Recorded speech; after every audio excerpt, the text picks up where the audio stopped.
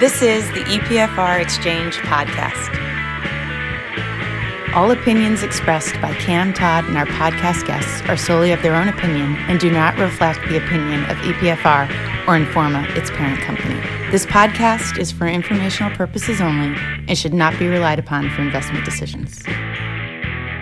Cam, thanks for joining us. Not at all. More of an impromptu conversation this time. So we obviously saw a lot of activity in markets last week.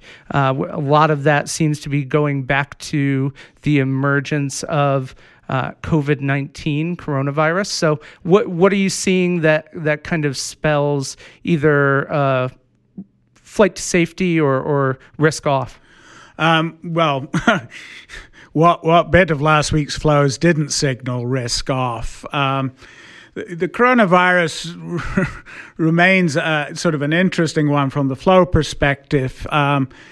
We've certainly seen until last week, I think, a very measured response to it. Despite all the headlines, investors, and this includes retail ones, did not really panic. Money continued to move into both bond and equity funds. The allocation from where I sit was driven more by sort of fundamental and strategic considerations than a knee-jerk reaction to the coronavirus. That obviously can change and did change this week, so it's not set in stone. I don't think I'm alone in still struggling to understand how scared, if that's the right term, of the coronavirus we should be. We have learned to live with a flu season in the U.S. that carries off between 60,000 and 250,000 people in most years. I certainly have a feeling that for the authorities who are facing this challenge, they are somewhat bound by the fear that, on their watch, the successor to the Spanish flu will escape when actual levels of infection and mortality, while it seems slightly higher than the flu at the moment, certainly don't seem to merit the sheer volume of official response and efforts to quarantine that we've seen. So with the reaction, is there any historical context? I mean, are these some of the largest outflows, or is it fairly tame compared to some of the record outflows we've seen in the past? Right. No, they're still fairly tame. Obviously, as I said, flows only really started to react to the coronavirus last week. But at the moment, they don't seem to be on a magnitude even of the sort of burst of angst we saw when people realized that the Sino-American trade conflict was not going to be wrapped up in a few months, or during the sort of 2013, 2014 taper tantrum when people suddenly woke up to the fact that the Fed wasn't going to keep the taps on forever. Are there other areas where you think you're seeing an impact in those fund flows or asset movements that may be related to some of the safety seeking? Well, certainly coronavirus is having an impact. I don't want to sound as if I'm discounting it too much. One area which is where it's having an impact in the world at large that is translating into movements in the fund flow universe is on oil prices. How so? Well, as you know, they've pushed oil prices down sort of close to $50 a barrel. And that changes the macroeconomic equation for most of the major economies in the world. If you're an oil exporter, your public budgeting changes. But if you're an oil user, all of a sudden, some of the pressure on your current account, on prices, your consumer wallets have eased. So, it's a stimulatory shock for countries like Korea, Turkey, Japan. Not such good news on a fundamental level for places like Russia, Saudi Arabia, and Mexico. Any other impact that you're going to be looking for over the next few weeks in regards to the concern here? I'm going to sort of pay attention to what I'm hearing and seeing on the tourism and travel side of things. As I mentioned, sort of in an earlier iteration, one of our partners has been paying close attention to the impact that the abrupt cessation of tourism and travel flows is having in the foreign exchange markets. And those are our friends at Exante Data? Those are our friends at Exante Data. But as time goes on, you're going to see a sort of a more nuts and bolts macroeconomic impact.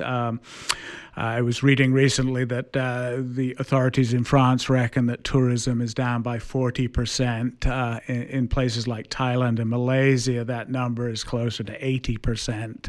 And those are markets that really rely on it to maintain. Exactly. And, this past week when I was looking at the European country flows, the groups that really sort of struck me were what I might call the Club Med groups, the ones dedicated to Greece, Italy, Spain. In the case of Spain, which had been struggling for a while because it couldn't form a government, investors were just starting to sort of take a more optimistic look at it. But flows reversed very sharply last week. So interestingly enough, we're actually not seeing outflows from China equity funds. I think you had a theory on that. Yes. I think in the case of China, a number of factors are at work that sort of run counter to that. One is that, as I think most people know, China's weightings in a number of key closely followed passive indexes has been heading up. So anyone looking at China knows that unless global equity markets and flows to equity funds go completely pear-shaped, that there's going to be an element of recurring support for Chinese equities. People also, despite any official protestations to the contrary, believe that the Chinese government will not sit by and watch China's equity markets really kind of plunge too far. We certainly saw that in 2013 when, after a pretty bumpy period, they stepped in very decisively. So it's a nice backstop. So there's a nice backstop there. And turmoil generates a fairly predictable policy response, which is more stimulus. That is the case in China, and Korea just jumped on that particular policy bandwagon. And we also saw some flows in Korea begin to reverse course, even though it's regarded as perhaps the second most vulnerable market in emerging Asia to the fallout from the coronavirus. So we obviously saw a big impact to the U.S. equity markets last week. How much of that I know the popular opinion is that certainly around the fear of this global health issue. How much do you think that plays into the performance over the next few weeks, the flows, if any, into or out of the U.S. over the next few weeks? Well, I'll preface it by saying that though the coronavirus was certainly a valid reason to perhaps cut your exposure, I'm inclined to feel that with equity markets having roared up to fresh record highs, a lot of investment professionals and investors were not unhappy to have an excuse to take money off the table. Unfortunately, when enough people have that feeling, it can become a bit of a self-fulfilling prophecy. So the market correction was perhaps sharper than some people were hoping. Longer term, Too many variables, perhaps. Well, too many variables, but if things get worse, the U.S. does remain a classic safe haven, especially on the fixed income, side, and the issue there is that there's so much money on the fixed income side that any value and yield has really been squeezed out there. And also, the lesson of the post Great Financial Crisis decade is that overreacting to even the most legitimate geopolitical issues, I would say 9 times out of 10 leaves you in the position of sitting there watching the people who bought the asset you sold reap a handsome gain. Buying the dip.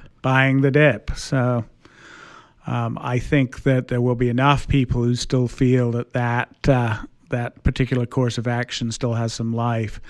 I will say that given how sharply the market dropped towards the end of last week, that some more money will be chased out of U.S. equity funds. But I don't think that unless some compelling factor emerges, that will persist. Great. Thanks for your time today, Cam. Cheers.